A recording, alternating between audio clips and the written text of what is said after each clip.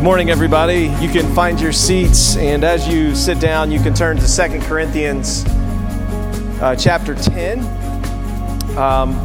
We are going to be in 2 Corinthians. We're continuing our series through the book of 2 Corinthians, and of course, our series is called The God of All Comfort. Paul says, right at the beginning of the book, he says, "Praise God, the God and Father of our Lord Jesus Christ, the Father of mercies and the God of all comfort."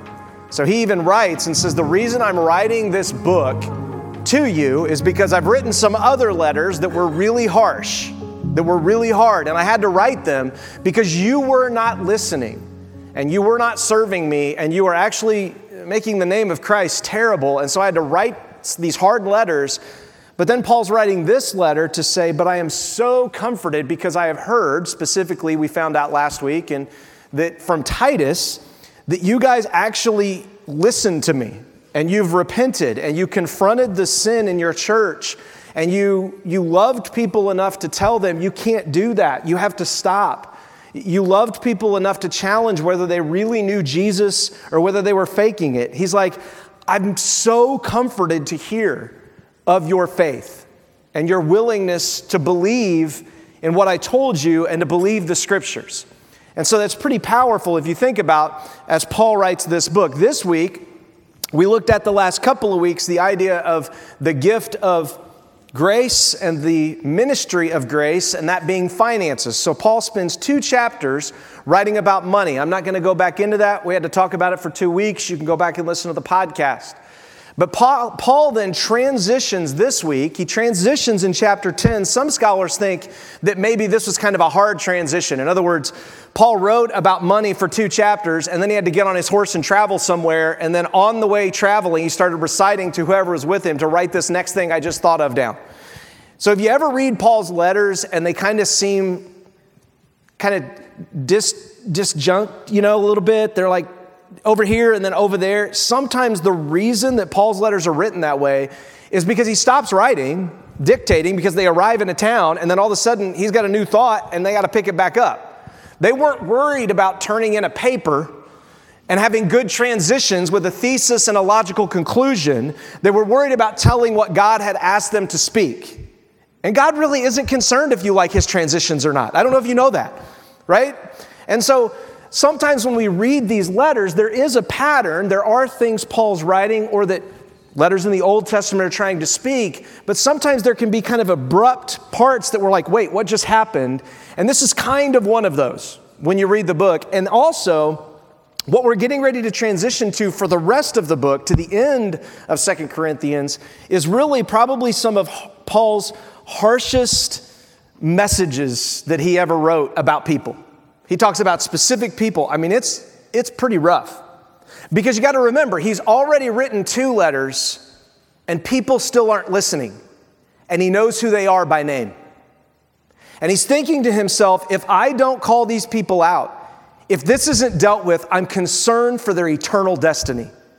And I don't know how much time I have left. I'm shipwrecked, I'm beaten, I got stuff happen to me all the time. I'm not holding this back.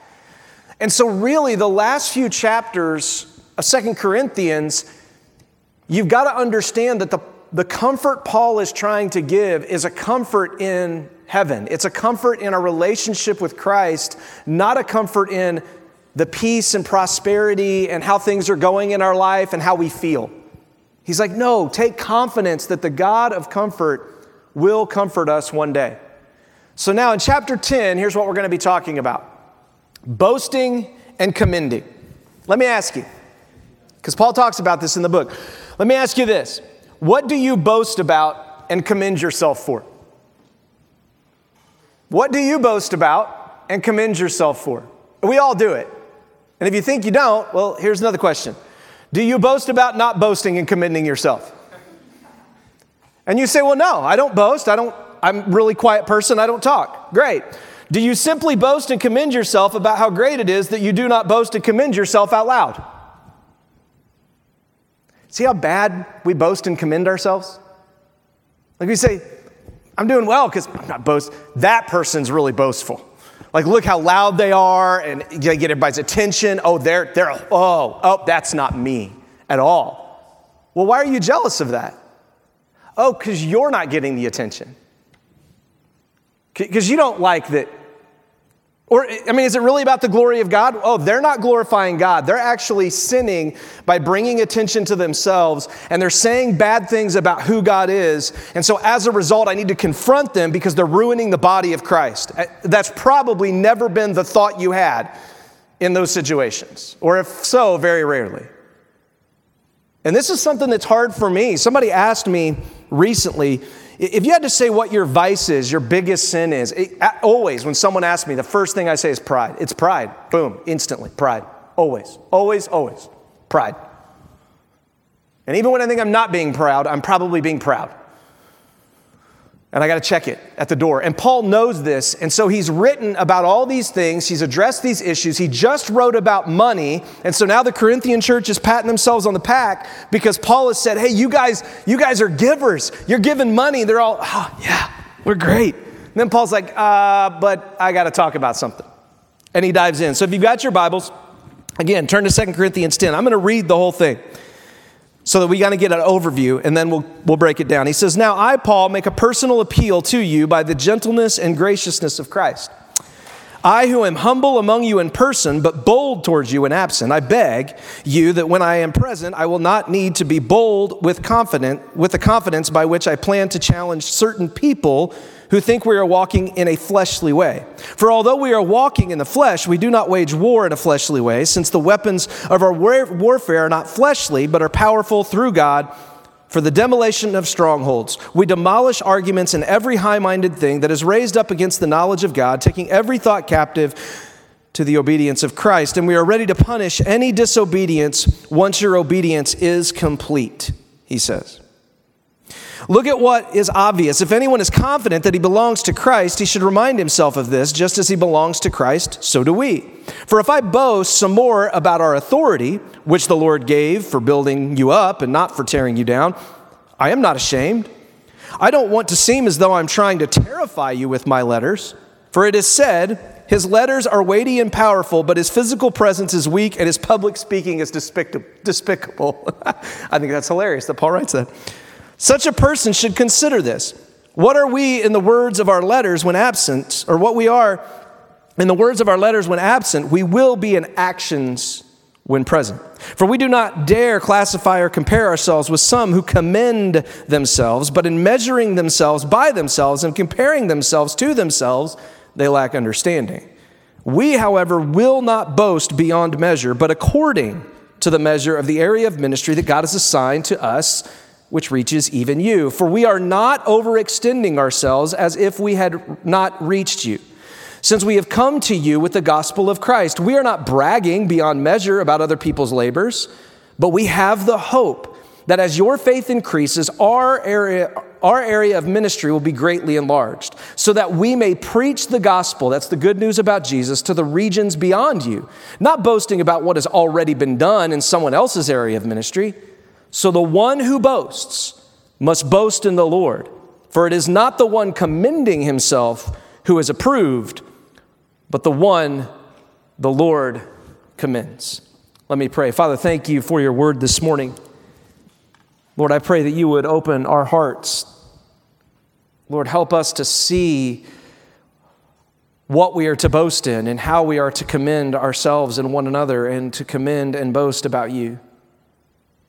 Lord, help us to peel back the layers of our heart so that we can see clearly your love, your comfort, your truth, and we'll know how to take that into the world and into the body of Christ around us. We pray in your name. Amen. So in 2 Corinthians, the first part, Paul says, look, now I, Paul, make a personal appeal to you by the gentleness and graciousness of Christ. I, who am humble among you in person, but bold to you when absent, I beg that when I am present, I will not need to be bold with the confidence by which I plan to challenge certain people who think they are behaving in an unspiritual way. You see, it's easy for us to label people unspiritual because they seem too harsh or they seem too nice. It's very easy for us to look and say, Paul's looking at this and he's like, look, when I'm among you, I'm humble. I'm bold, though, when I'm absent. Because I'm not there, I have to tell you the truth clearly because I'm not there to nuance it and be patient. By the way, that's what this is. This is pretty bold because Jesus isn't here anymore. And when Jesus came, how did he come? Very humble, very kind, very patient. So Paul's saying, hey, I'm just acting like Christ, right? I've got to tell you the truth. And so I've written these letters, and there are people now, Paul's saying, look, as I've traveled, as I've written these letters, I'm finding out more and more people are offended by my letters. Do you know how many people are offended by Paul's letters today? Lots. They keep changing them. Paul says stuff and we're like, well, that's not what Paul really meant. What he really meant was this. Why do you think that? Well, because it just works better. No, he wrote it. It was Scripture. The church has agreed that it's Scripture for 2,000 years. Why do we fight it? Because of pride? Because we don't like boasting about what God says. We like to boast about what works. And Paul says, he goes on, he says, look, I beg that when I am present with you, I will not need to be bold with the confidence by which I plan to challenge certain people. Ouch. He's like, I'm coming to visit. Have you taken care of what I asked you to take care of? Look, every kid knows this pressure. Mom and dad get home at what time? Right? And you're like, they're coming home. This week, Jay Farley, who's not here this morning because he's visiting he had a family death. He's out of town. Jay this morning knew Greg was coming back, and Jay is living at Greg's house. And boy, did Jay do just bang up job. And I heard from Jay. You heard him last week. I got a lot to do. Greg's coming home, right? I got to get here. I got to get this house cleaned up. See, we feel that pressure because it's like, well, they're delayed. They're over. And I know the rules. I know that Greg wants a clean house. I know Susan wants it. I know my parents want to clean. Like, I know, but it's like, but I don't have to yet because they're not here. So I'm just going to live like a pig until they have, like, that's what we do, right? We all do it in some small way, maybe not a huge way. Maybe some of you are more clean, but it's like that mess on the counter you're going to leave right till the last minute because you're like, I just don't want to clean that up because that's my mess. And I'm going to do it before she gets home or he gets home or they get home, but I'm just, it's like there's comfort in not doing the right thing. Like this pride in us that's like, that's mine. We have it. And Paul's saying, look, don't be that way. I am coming and I'm going to deal with stuff. Don't think that the things that I wrote in my other letters, I'm not going to deal with. And I'm going to deal with it because of the graciousness and the gentleness of Christ. That's what he says. I'm not trying to hurt you. I don't want to come and beat you up. I want to come and be confident that you are walking in the grace of Jesus and that you have gently, as the Bible says, as Galatians says, you have gently restored your brothers and sisters. That's what I want to come and walk into. I don't want to have to be the guy that says, why didn't you? Why didn't you? You should have. Now you're grounded. Now you're I don't want to be that. But if I come home and that's how it is, I'm going to be that. And me and you, we're going to get busy together on this project. Me and you now, do it. And Paul's like, don't be that way. Then he says, look at this, who think we're behaving in an unspiritual way. Again, we love to label people unspiritual because they're too harsh, or they're not harsh enough, or they boast too much, or they don't boast enough. They commend themselves too much, or they commend themselves not enough. So how do you handle people who you think are being unspiritual? How do we handle that? How do we determine if they're being unspiritual or not? Paul says, I know how to determine that. Been determining, I'm going to deal with, are they being spiritual or not? Paul says he's going to do it. I'm going to dig a little bit. Here's what Matthew says. Jesus gave us a litmus test. He said, if your brother sins against you, pause. If your brother sins against you, if your brother sins, question one, is what they are doing sinful or is it just annoying? And annoying could be sinful. It could just be annoying. It could just be annoying. Should I allow myself to be annoyed? Because really, I'm just annoyed. Other people aren't annoyed by that. Or does this really annoy everyone? And I probably need to warn them and be like, that's really annoying to everyone. I'm just letting you know, not just me. Right? Like, if it's sin, you've got to confront it. You've got to talk about it. You've got to have it out there. And then the response of the person is really telling.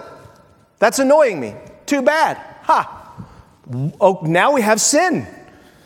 You weren't sinning when you were just doing the thing that was annoying, but now that your response reveals you're in sin. Because your response to them was, I don't care about you, I don't care what you think, and I'm going to do what I want to do. Pride. Boasting. I'm going to commend myself to do what I think I should be commended to do. So take that. You didn't have a discussion. You didn't look at them and say, why are you annoyed by that? I'm just curious. I'm not saying I won't stop. Can we have a discussion about what this is? And then you talk and you come to a resolution. That's how it's supposed to work, but that's not how it works because we're all prideful. And typically when someone's annoying us, we get them and then we get them back and then we just keep beating each other until somebody steps in, like the police or someone else, like Paul coming to the church, says, stop beating each other up. Let's have a conversation. And so the first thing is it sinful? The next thing is it sinful to you? Like, it's between you and the person. You can't say, like, generally. Like, no. It's you. If your brother sins against you. So it's not like you're picking on everybody else and looking at everybody else's sin. You're looking at what happened to you and how you're supposed to handle that situation with that person. Or something that you saw happen that was sinful and crud. Now I have to deal with that because I know about it. And you don't go around. Look at what Jesus says. Rebuke him in private. Private. Not publicly, not in front of everyone, in private. We don't do this. We do a terrible job of this. And so you should go to them. It says go to them. It doesn't say just pat yourself on the back with how great it is that you tolerate the annoyance and the sin of people. No, it says go to them. Go to them and say, I got to deal with this. I love you. We got to have it out. Let's talk about it. Let's do this together. And you say, well, I've done that before and it didn't work. Jesus knew that, so he said this. If he listens to you, you've won your brother or sister. But if he won't listen to you, take one or two more with you so that by the testimony of 2 or 3 witnesses, every fact may be established. That's Old Testament law right there.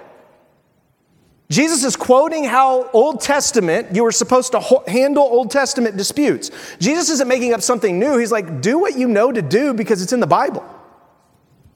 You see that? He's using Scripture. This isn't his personal opinion. He's like, no, it's been written down. And then he says, look, if he pays no attention to them, then go to the church, the local body of believers. But if he doesn't pay attention even to the church, let him be like an unbeliever and a tax collector to you. Notice, Jesus doesn't say if he stops sinning. Well, that's what listening would be. Like if I tell you annoy me and then you stop it, I win. Everything's good. We're all at peace because I am God. No, did he pay attention and say, oh, let me pray about that. Let me think about that. Could you be patient with me while I try to figure that out? I'm not saying you're wrong, but I'd like to think about this. See the difference? See, we think, I confronted you. Okay, now stop. Okay, we're good. And if you do it again, then be careful. Be careful that you don't handle it that way. Did they listen? Are they trying? Are they struggling? Are you helping them? You helping them get rid of that habit? Because if it's a really bad, sinful habit, they've been doing it so long, it's probably like second nature. They don't even know they're doing it. It's going to take some time to undo that thing. And Paul's like, look, I got to come and I'm going to deal with some things and I'm asking you to kind of prepare people. I'm asking you to deal with things, not just bury them under the rug and think, oh, it'll all get better because the Holy Spirit will change everybody. Yeah, through you, through these conversations, through loving one another, through gentleness and graciousness, as Paul says he's going to come to them. And there's a process here. You don't go get 2 or 3 people and gang up on the person. You go to them in private. If that doesn't work, you get a couple more people. If that doesn't work, and it's sin, this isn't a disagreement about how this is sin. The Bible says you can't do this, not, well, I feel like you shouldn't do that. That's not sin necessarily. Is it sin? And then it says, how should we treat them if they still continue to sin? They still continue to struggle. Like an unbeliever and a tax collector to you. What do you do with tax collectors? You pay taxes to them.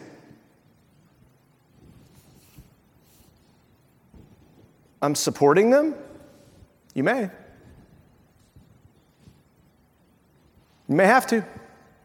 You may have to stay in a relationship with them. You still may have to pay because they're a tax collector. And if you look at them and say, I'm not paying my taxes to you, well, that's fine. The Roman government will come to your house. The IRS will come and they will take your stuff away. And you can stand in your pride because you're right. Because I confronted them. You still lose. How do we treat unbelievers? Do we beat them? Dummy. No, we love them. We pray for them. We tell them they're an unbeliever. We tell them you're not acting like Christ. You're not submitted to God. Yeah, sure, you're submitted to Caesar as a tax collector, but you're not submitted to God. And see, Paul is saying, look, Jesus gave these words to us.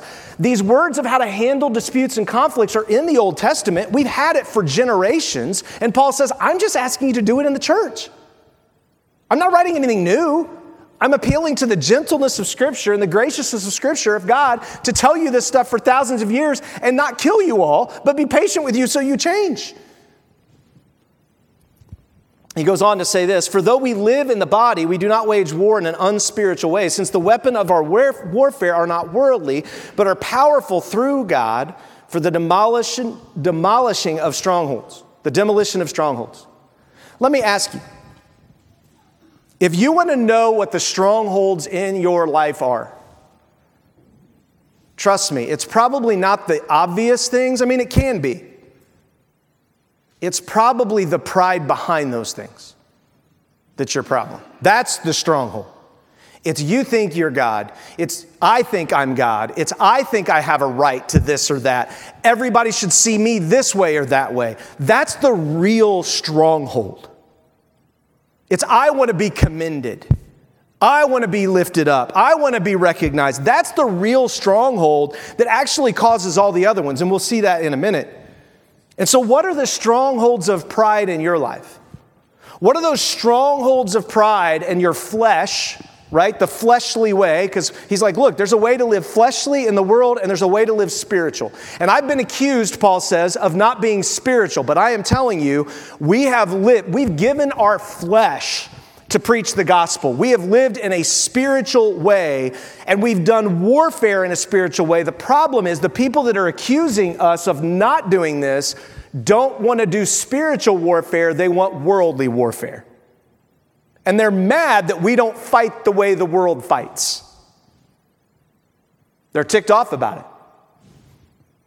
And so he says, they're powerful. Do you believe that the spiritual tools that God has given us, prayer, His Word, the body of Christ, the Holy Spirit, the list is long, our identity in Him, the promises of God, all of these things, do you believe those are powerful enough to destroy the strongholds that you have in your life, that other people that you care about have in your life, that the church today has in its mess? Do you believe that? Paul does. He believes that that's our goal. I want to tear down the strongholds. See, we don't want to go after the strongholds, because those are hard to fight against. We just want to take care of the easy stuff, the easy sins to pick on, the easy issues. The strongholds? No, that's too much work. I just want to go pick off this little village, poor little village over here. I don't want to go up against the castle. And if I can just pick off some poor villagers and pop myself up, then I feel pretty good about myself, but I'm not taking on the castle. And Paul's like, we take on the castle every time. And we get beat up and drug out of cities because we do it. All the time.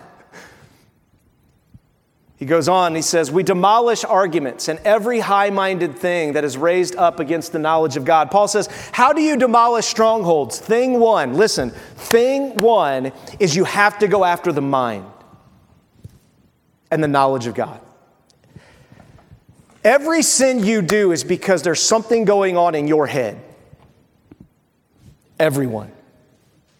There's a way that you think, there's a process you get trapped in, there's something you don't believe about God, so you go after that sin or that thing because you don't believe that God is enough. We all do it. We all have our pet little things that take us down this road. And Paul's like, step one to demolishing strongholds is you have to go after the high-minded thing raised up against the knowledge of God. And there are some really high-minded things in Western culture that fly in the face of God. And we love them. We love them. And we got to be careful, because if we love those more than we love the Lord, if we love those plans and those efforts and those things more than we love Christ, we're going to be in sin. He says, then you have to take every thought captive. So first you've got to work on getting the knowledge of God. You have to understand what the high-minded things that are attacking that. And then you're going to have to do the work of constantly taking every thought captive. Whew. Man, that's work. Have you tried this as a believer? If you're not a Christian yet, listen. You can't do it without the Holy Spirit and without God. It's not possible. I mean, my thoughts are all over the place all the time. And sometimes I'll just be driving and I'll think, where did that come from? Why did I think that? Like it happens, I've told you this story before, but it happens to me in traffic. Like if somebody cuts me off and they're driving crazy, I just want to be like, I just want to bump them. Not hurt them, just get them off the road. And that would make everyone happy, wouldn't it? That the crazy man isn't on the road. Praise the Lord.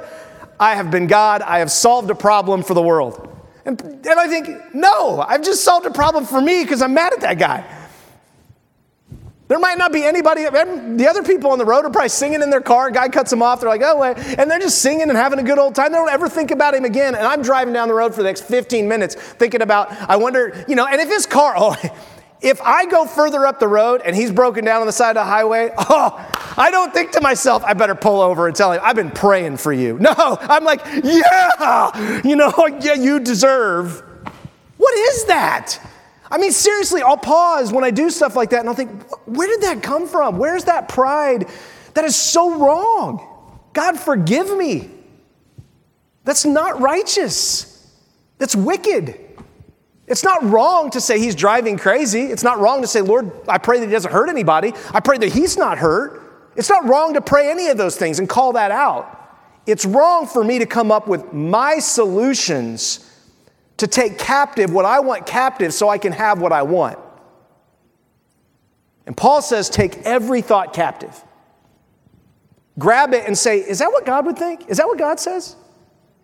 And here's the best part about this. You can do this if you're a brand new believer or if you've been a believer 50 years, because you got a lot of thoughts.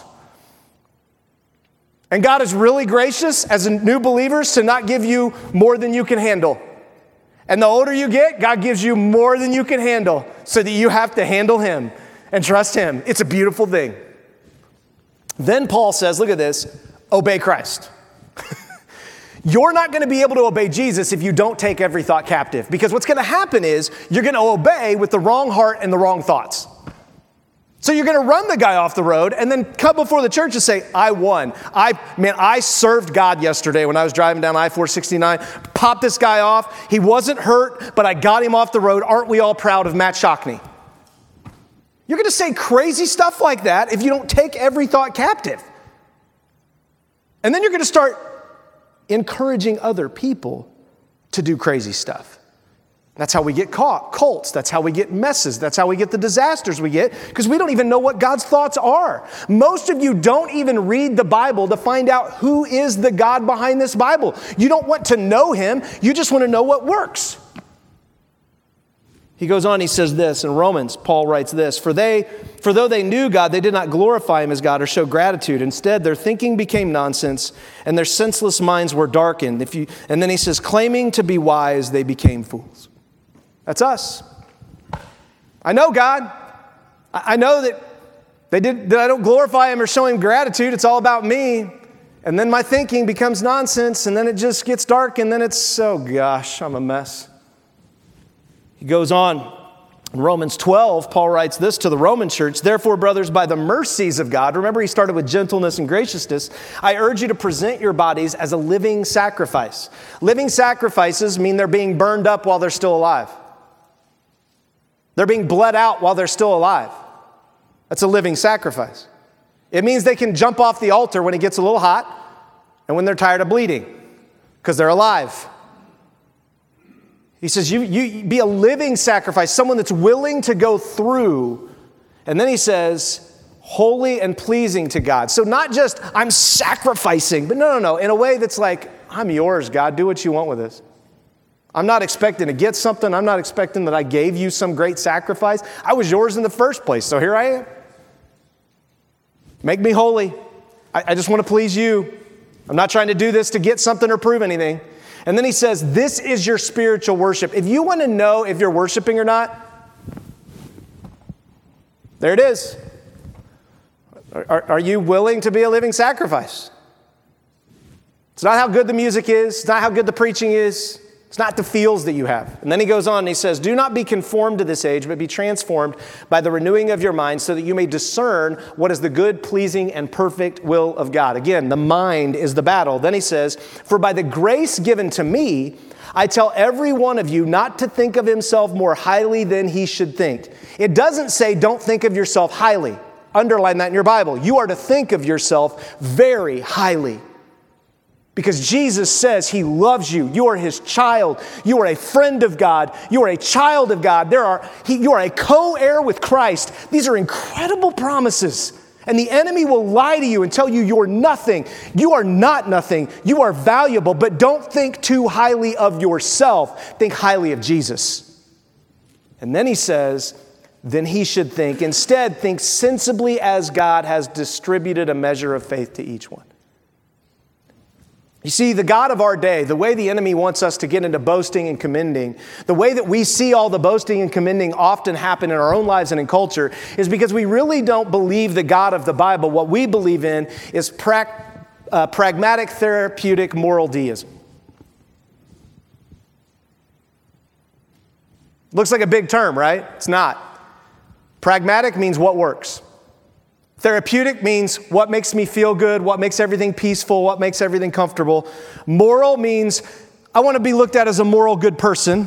And last is, God, you're off in a distance. I'll meet you someday. Just leave me alone so I can have my pragmatic, therapeutic, moral life. Thanks for heaven. I'll be there someday. Leave me alone so I can have my pragmatic, moral, theistic, or therapeutic life. If you don't believe me, pick up a Christian book, any Christian book, and put it through the lens of pragmatic, therapeutic, moral deism and see where you end up. They're not all bad, but there's a lot that are bad. Does that mean God doesn't want us to have pragmatic, practical things? Not at all. He does. He loves us. Does he not want us to feel good? No, he wants us to feel his presence and his joy. Does it mean we're not supposed to be moral? Yes, be moral. But be sure you're doing it in him and with him, not he's over there, you're over here, because it's all about him. And that's what's missed. And so be careful, Paul says. He goes on to say this in Ephesians. Finally, how do we wage this war against this boasting and this commending? He says, finally, be strengthened by the Lord and by his vast strength. Put on the full armor of God so that you can stand against the tactics of the devil. That word stand there is the word commend. It's the same Greek root word. When he says stand, he's saying commend yourself against the devil. Commend is what someone does for you. Boasting is what you do for yourself. He's saying you got to realize there's someone commending you to stand. And his name is Jesus. And then he says, look at this, for our battle is not against flesh and blood, but against the rulers, against the authorities, against the world powers of this darkness, against the spiritual forces of evil in the heavens. Oh my goodness gracious, those are some pretty big strongholds. I just thought the problem was my annoying friend. Nope, much bigger than that. I thought the problem was this sin, that if we just got this fixed. Nope, you could fix that sin, there's a million others. It's way bigger than you think. You can't do this alone. There are strongholds that God's going to have to break through. And then he says, this is why you must take up the full armor of God so that you may be able to resist in the day of evil, and having prepared everything to take your commending, your stand, your commission. Stand, commend yourself therefore with, what does he say? Truth like a belt around your waist. If you can't keep your pants up, you're going to have a problem fighting. And the truth of God keeps your pants up. It holds everything else together. It's the thing that Keeps you from being exposed, and you can attach everything else to it. It's like the bat belt, right? Remember? Utility belt that Batman had? Yeah, same thing. That's what it is. And then it says, okay, now that you got truth, the truth of God and who he is around your waist, you need righteousness like an armor on your chest. That's Christ's righteousness. He makes us right. He gives us the armor, and we put that on, and we cannot be pierced to the heart.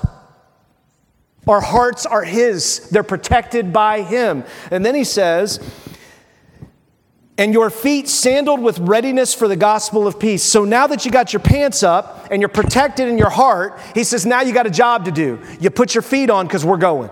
And you're like, wait, I only have a chest armor and my pants. He's like, that's good enough. You can go. Then he says, in every situation, take the shield of faith, and with it you'll be able to extinguish the flaming arrows of the evil one. You got somebody shooting at you. You need that shield. And then he says, take the helmet of salvation, that's the mind, reminding yourself of who you are in Christ, and the sword of the Spirit, which is the only offensive weapon in any of this, which is God's word. So he says, you got a sword. And we're like, oh, good. Because I thought I was just going to be battling and I got nothing to fight with. Yeah, but it's just the word of God. You don't actually get a real sword. Oh. That's an interesting armor. And then he says, pray. Pray at all times and in the Spirit with every prayer and request, and stay alert in this with all perseverance and intercession for the saints. Paul is writing this letter because he's been praying for them. The reason we have all Paul's letters is because he's been interceding, he's been praying, he's been serving, he's been going. He put on the armor and he's going out into the world. That's why we have the letter. And Paul's like, I'm coming back to you to do battle. Then he says, after you do all this, after you understand that we're waging this war, you understand what our warfare is and how we fight this warfare, look at what he says, and we are ready to punish any disobedience once your obedience has been confirmed. I'm coming back, and I'm willing to punish the disobedience. I'm going after it. You got to stop. You're hurting people. You're hurting yourself. You've got to stop. But don't think I'm just coming after the people you think are disobedient. Be sure your obedience confirmed. Be sure you've dealt with the speck in your eye and you're not sitting back going, I can't wait for Paul to get here because I got about 4 or 5 names of people he and I are going to have to deal with together. I've been making a list, checking it twice. They're on the naughty list. We're going after them. Hold on. Before you start commending yourself and boasting about yourself, you might want to check your own obedience to the Lord. It doesn't mean you don't punish disobedience. Paul says, I'm coming to punish disobedience. But he says, check your heart. I've checked my heart. Check your heart. He goes on and says this, look at what is obvious. If anyone is confident that he belongs to Christ, he should remind himself of this. Just as he belongs to Christ, so do we. It's all about Jesus. You're like, well, I belong to Christ. Well, so do I. What does that mean? We both belong to Christ. Oh, yeah, I guess I'm not any really more special than you. No, we're not, but we're together because it's all about him. And then he says, just as he belongs to Christ, so do we. For if I boast some more, Paul says, I boast. I boast. I'm not afraid to boast. I just boast about the right things. He says, if I boast some more about our authority, which the Lord gave for building you up and not for tearing you down, I'm not ashamed of that. Paul's like, I'm not ashamed to boast when I'm boasting about the right things. When I'm boasting in the authority of God's word and the authority that he's given in our world, I'm not afraid to boast about that. I'm happy to boast about it. It actually brings me great joy. I'm not ashamed to tell you how you should submit and how you should do things. I'm not ashamed at all. That's what we're supposed to do, Paul says. He tells this to Timothy. In Timothy 5:17, 1 Timothy, he says, the elders who are good leaders should be considered worthy of ample honorarium, especially those who work hard at preaching and teaching. So he's talking about money there, about supporting people. But then he says, don't accept an accusation against an elder, a pastor, that's the same word there, unless it is supported by 2 or 3 witnesses. Oh, Matthew 18, Deuteronomy. It's the same exact pattern. God doesn't have one way to deal with leaders and another way to deal with everybody else. He's like, no, there's a proper way to deal with this. And so before you go attacking authority, you might want to check your own heart and ask if maybe you're the one that thinks you're right when you're not. Don't go around and gather a group of people to go get the authority. And then he says, look at this, publicly rebuke those who sin so that the rest will be afraid, will also be afraid. Publicly rebuke those who sin. I love that this is nebulous when Paul writes this to Timothy. What do I mean by that? He doesn't say if the elder is sinning or the one confronting is sinning. You ever notice that in this verse? Most people don't. They think it's always about the one who confronted the elder. You got to get him. You got to get that person. No, if the elder's in sin, you got to rebuke him. You can't let that go on. You can't say, well, he's the boss. He's the pastor. We can't say anything. No, is he in sin? Is it sin? Is it clear? Then you rebuke him. Now, we think rebuking is like, no, like, hey, that was wrong. That's rebuke, not meanness. And then he says, why? So that the other elders will be afraid. So that the other people who confronted elders improperly will be afraid. So that we all get the fear of God in us. And go, I got to be careful. I'm supposed to confront things. Paul says it, but I got to be careful how I do it. See, most of us don't confront things because we know if we confront things, it's coming back on us, and we haven't prepared our hearts for that. And God says, prepare your heart for it. That's what we're supposed to be about because we love one another. Then maybe if your heart's not prepared, you can look at the person and say, I see this sin in your life. I've got it too. How about the two of us work on this together because we're both a disaster? Can you imagine if that was happening regularly in the church? That'd be awesome. He goes on and says this in Hebrews. It's written, remember your leaders who have spoken God's word to you. As you carefully observe the outcome of their lives, imitate their faith. It doesn't say imitate their stupidity. It says observe their life carefully and see the things that are done by faith and go, I'm going to do that. And the stupid stuff, they go, don't do that. That's what that means. Imitate the faith they have, not the dumb stuff. And then he says, look at this, Jesus Christ is the same yesterday, today, and forever. You'll know if it's dumb stuff or faith because it's the same over and over and over again. It hasn't changed. You'll be able to figure it out. It's right here. There's not some new faith, some newfangled belief system to boast about. Like, I've got new information from God. Anytime someone tells me they got a new word from God, I'm like, did you write that down? Because that's scripture. You're a scripture writer then. If you got a new word. I got no new words. I just got the old ones. I don't need any more, by the way. I got way too much to handle. I am far educated beyond my obedience. I don't need more education. I need more obedience. And so when people want to give you a new word, why do we think that new thing's going to fix it? When all of this we ignore, we're like, oh, they got a new system, a new diet. All the other diets failed me. But this new diet, it's going to save my life. No, it's not, because the old diets failed you because you don't like diets. You don't like calorie in, calorie out, exercise, don't eat so much, have a schedule, tell people and give people permission to tell you what to eat. You don't like that. He goes on and he says, don't be led astray by various kinds of teaching. Go back to this. There are leaders who are going to try to lead you astray with all kinds of new teachings and boastings and commendings. Don't fall for it. The same yesterday, today, and forever is right here. It hasn't changed. Don't fall for it, he says. And then he says, obey your leaders, submit to them, for they keep watch over your souls as those who will give an account, so that they can do this with joy and not with grief, for that would be unprofitable for you. You want to live in a house where everybody's just mad at each other all the time?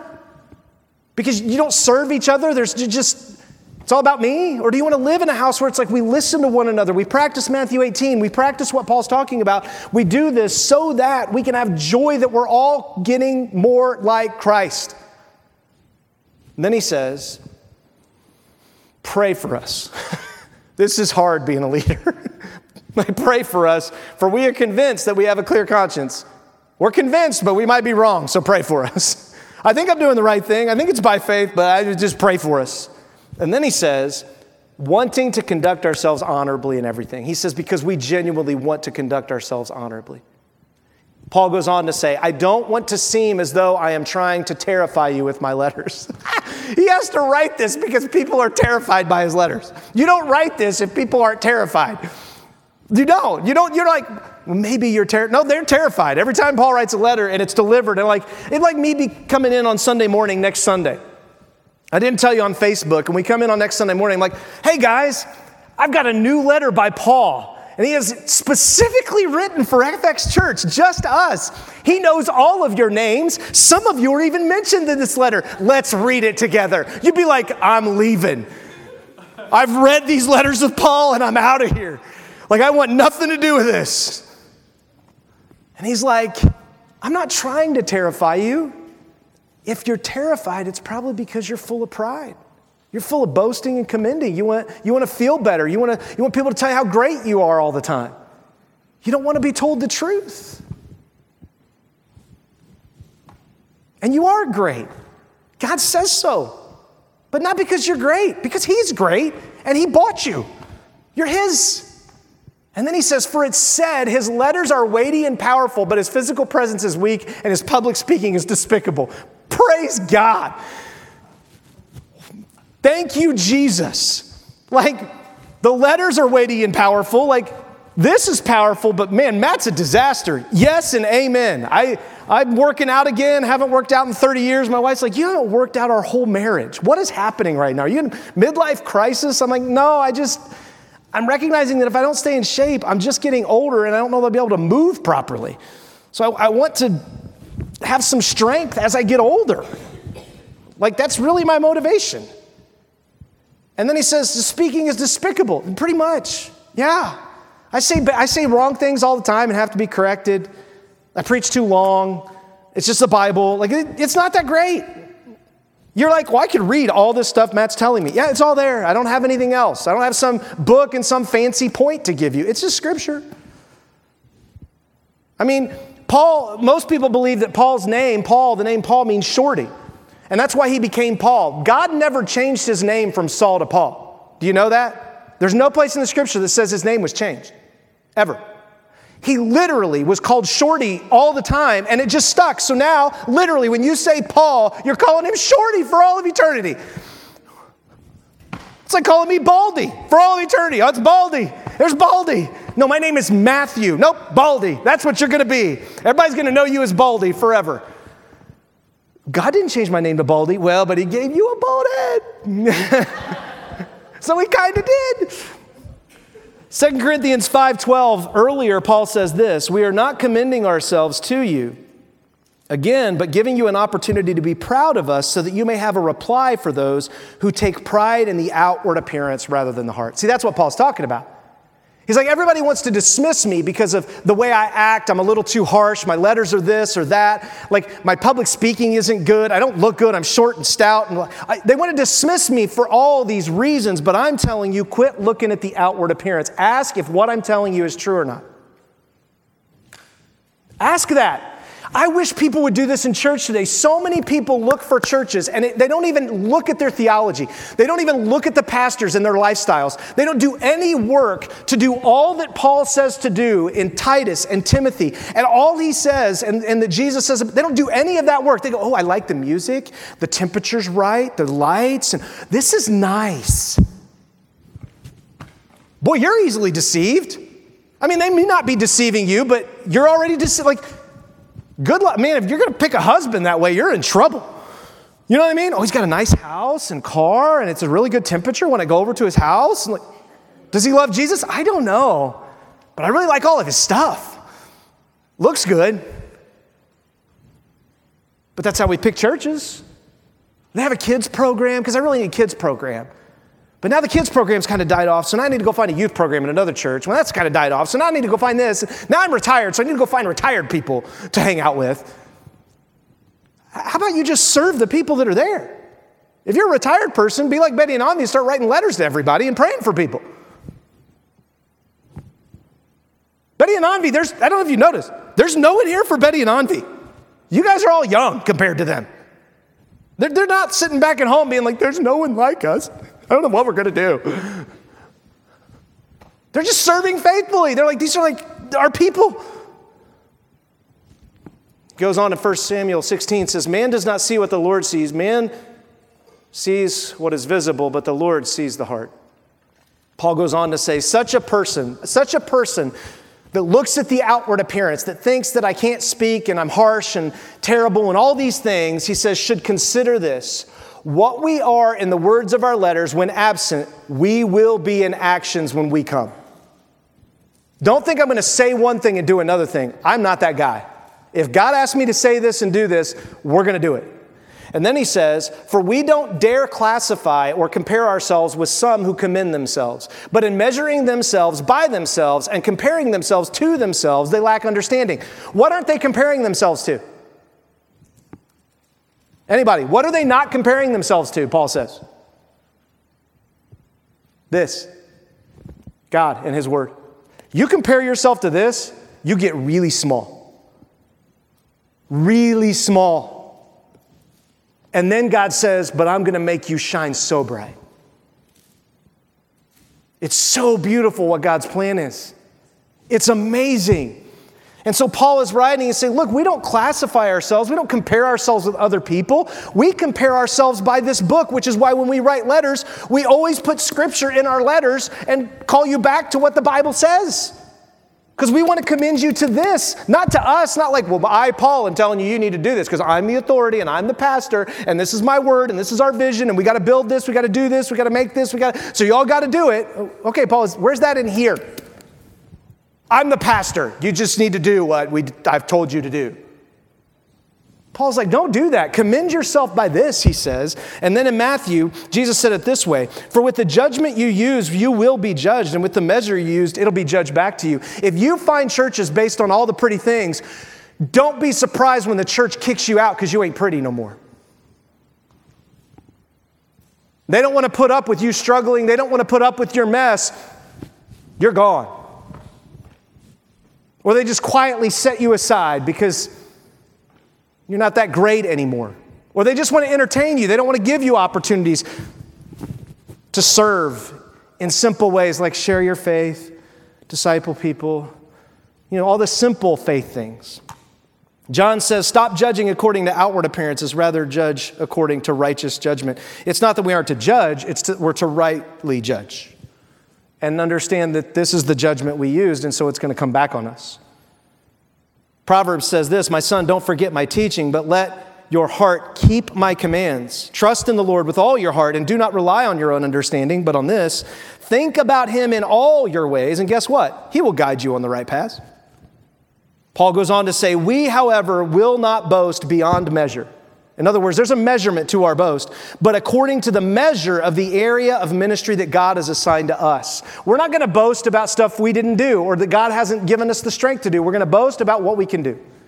And then he says, which reaches even you. For we are not overextending ourselves as if we had not reached you, since we have come to you with the gospel of Christ. We are not bragging beyond measure about other people's labors. Let me read to you another version of the Bible and how it says this. Because lots of times what Paul is saying is, look, we're not making wild and crazy faith claims. We're kind of keeping it real simple with you. But here's another way it's said. We're sticking to the limits of what God has set for us. But there can be no question that those limits reach to you and include you. We're not moving into someone else's territory or ministry. We've already been there with you, weren't we? We were the first ones to get there with the message of Jesus, right? So how can there be any question of our overstepping our bounds by writing you letters or visiting you? We're family. We're not bragging in on the rightful work of others, interfering with their ministries and demanding a place in the sun with them. That's not what we're doing, Paul says. We're just being faithful to the family that God's called us to in the ministry He's called us to. See, the greatest vice of all is pride, and we love to accuse others and ignore it in our own lives. We love to think falsely about it, have anxiety and depression because we can't be proud of what God has done in us or through us. You see, being proud of God and His true work in others is beautiful. C.S. Lewis wrote one of my favorite chapters of any book I've ever read. It's chapter 8 of Mere Christianity called The Great Sin. Okay? And C.S. Lewis in that chapter says the great sin, the greatest sin of all is pride. Here's a couple of excerpts from that. It says, pride leads to every other vice.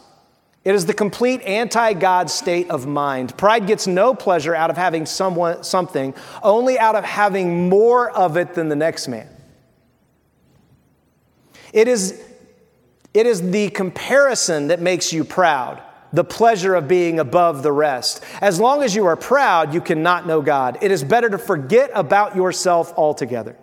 For pride is spiritual cancer. It eats up the very possibility of love or contentment or even common sense. That's just a small excerpt of that chapter. That chapter I have printed and I keep in a folder in my life. It's one of the few things I have other than the Bible that I read on a regular basis.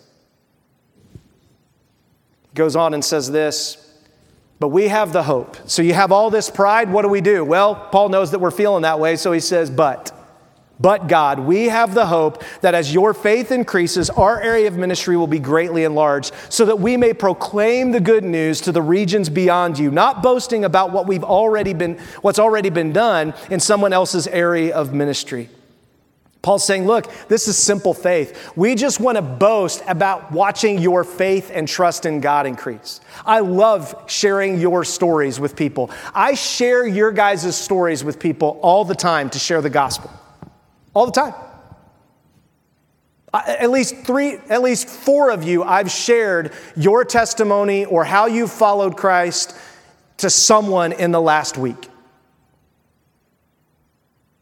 That I thought, they seem like they're probably going through what this person went, and I've talked to them about you and what God has done in your life. I wouldn't know that if you weren't willing to boast about Christ's work in your life and commend yourself to stand with him and with others. We wouldn't know your story. I couldn't share your story. But if you were doing it wrongly, I wouldn't share your story. If you were boasting about yourself and commending yourself, you wouldn't be the one I picked to share with the people who need to hear about Jesus. Still love you. Paul goes on. He says this in 2 Timothy as he's coming to the end of his life. He looks at 2 Timothy and he says, I solemnly charge you before God and Christ Jesus, who's going to judge the living and the dead. Paul says, I'm coming back to the church. Be confident of that. I'm going to deal with issues. And because of his appearing in his kingdom, I'm coming to appear back to you. Then he says, proclaim the message, persist in it, whether convenient or not, rebuke. That means, hey, don't do that. Correct, encourage with great patience and teaching. Don't just be patient with sin. Teach them about how not to sin. Help them. And then he says, for the time will come when they will not tolerate sound doctrine, but according to their own desires, their own pride, will multiply teachers for themselves because they have an itch to hear something new, something to boast about, something to commend. Look at what we're doing. Look at what we're so big. Look, I just want us to do simple stuff in our church. I know that's boring. I just want you to simply follow God. I just want you to simply share the gospel. I want you to simply go to work a job, have joy in making an income, giving it, living on a budget. I want you to do simple things because Jesus says if you do the simple things, you will be entrusted with greater things. But if you try to chase the greater things without doing the simple things, you're going to be a casualty of war. Paul's like, do the simple things. But as for you, Timothy, he says they're going to turn away from hearing the truth. They're going to turn to myths. But as for you, be serious about everything. That's that head knowledge. You know, you can be serious about comedy. That's everything. See, we think be serious about everything. You can be serious about we're serious about comedy. We actually have a dry bar comedy subscription in our home. Given to us by our kids because our kids probably felt the need that my parents need to be a little more funny. They need a little bit more help with laughing more because they're pretty serious people. And so when we can't find anything to watch, which is almost like every time we turn on the TV, whenever we turn on the TV, it's like, and then I'm like, sports. And Susan's like, no. And then Susan's like, Hallmark. I'm like, no. We go to dry bar comedy.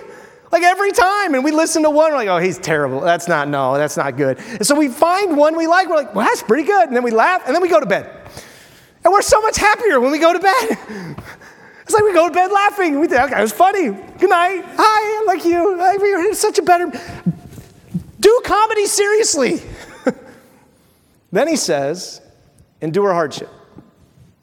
Do the work of an evangelist and fulfill your ministry. God has a ministry for you to do. It's not complicated. It's called the ministry of reconciliation. Your job is to reconcile people back to God. You're looking for some specific kind of ministry. You don't need a specific. You have the ministry. Why are you looking for something specific? God will show you the specific thing as you do the little things. I have no idea how I got to where I am. I'm just telling you. I can't explain it. I try to tell people my story, and I'm like, God. I don't know how to, it's weird. And sometimes I feel like I don't want to boast about it because I'm like, it sounds like I'm boasting when I tell this story because it's like all these crazy things, and I don't want people to think that, I don't know how to say this. It'd be easier if I just, I did this, then I did this, then I went to seminary, then I did this, then I did, and then I arrived at where I was supposed to be because I did all the right things. Man, that'd be a great way to say it. That is totally not my story. It's probably not yours either. He goes on, Paul says this, so the one who boasts, you boast,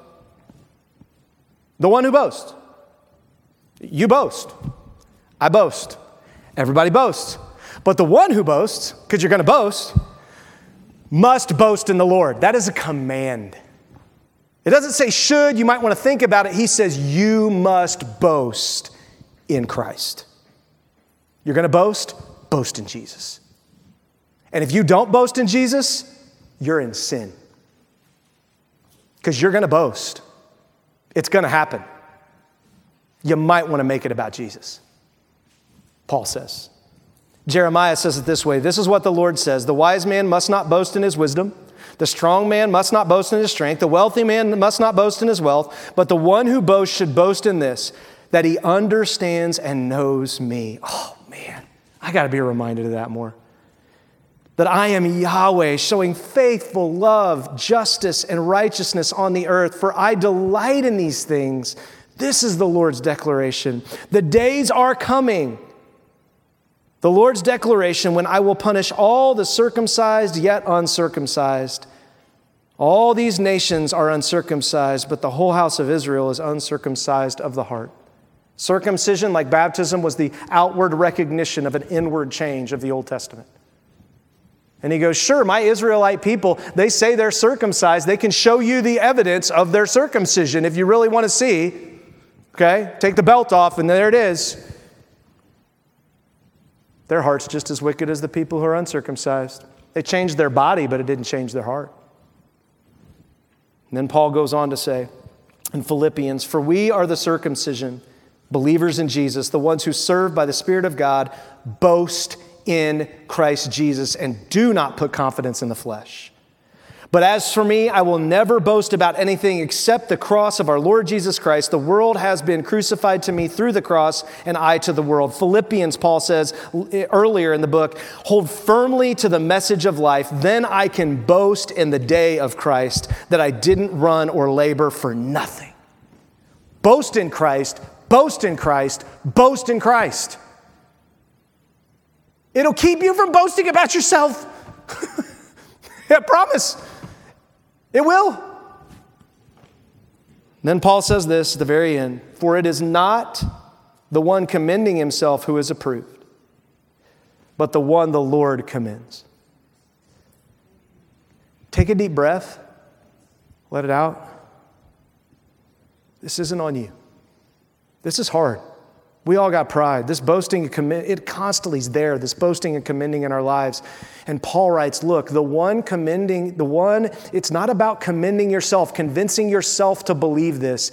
It's about understanding how God has commended you. One of the most beautiful verses in the Bible is Romans 5:8. People use this and have used this a long time to share the gospel. It says, but God proves. What do you think the word proves there is? It's commend. It's the same Greek root word.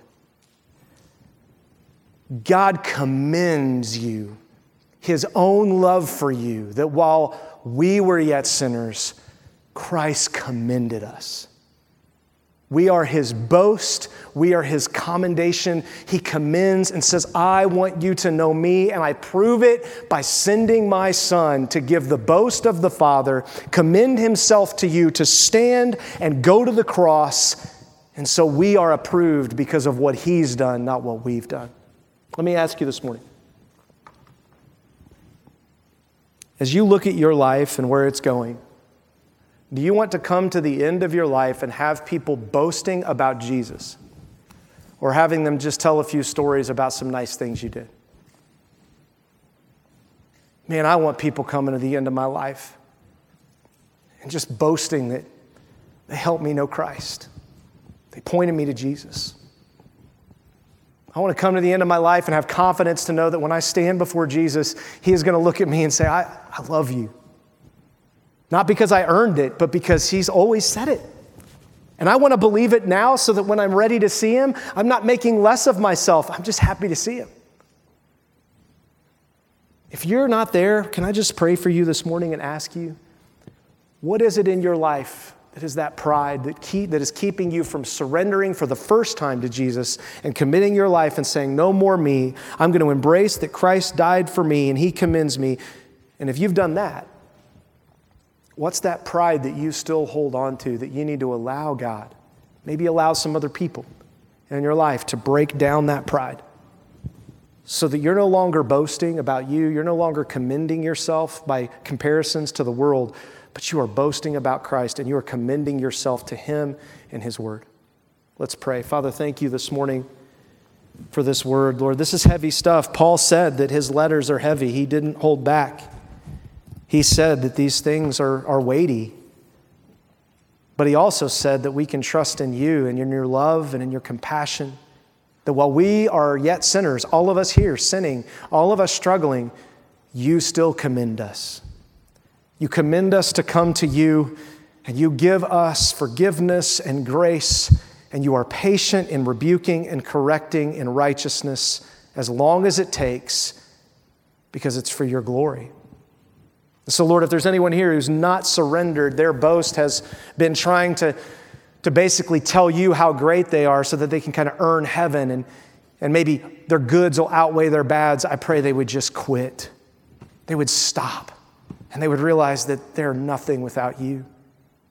And they would realize that if they ask you to come in and to become that living sacrifice that lays down their life, that you'll give them everything.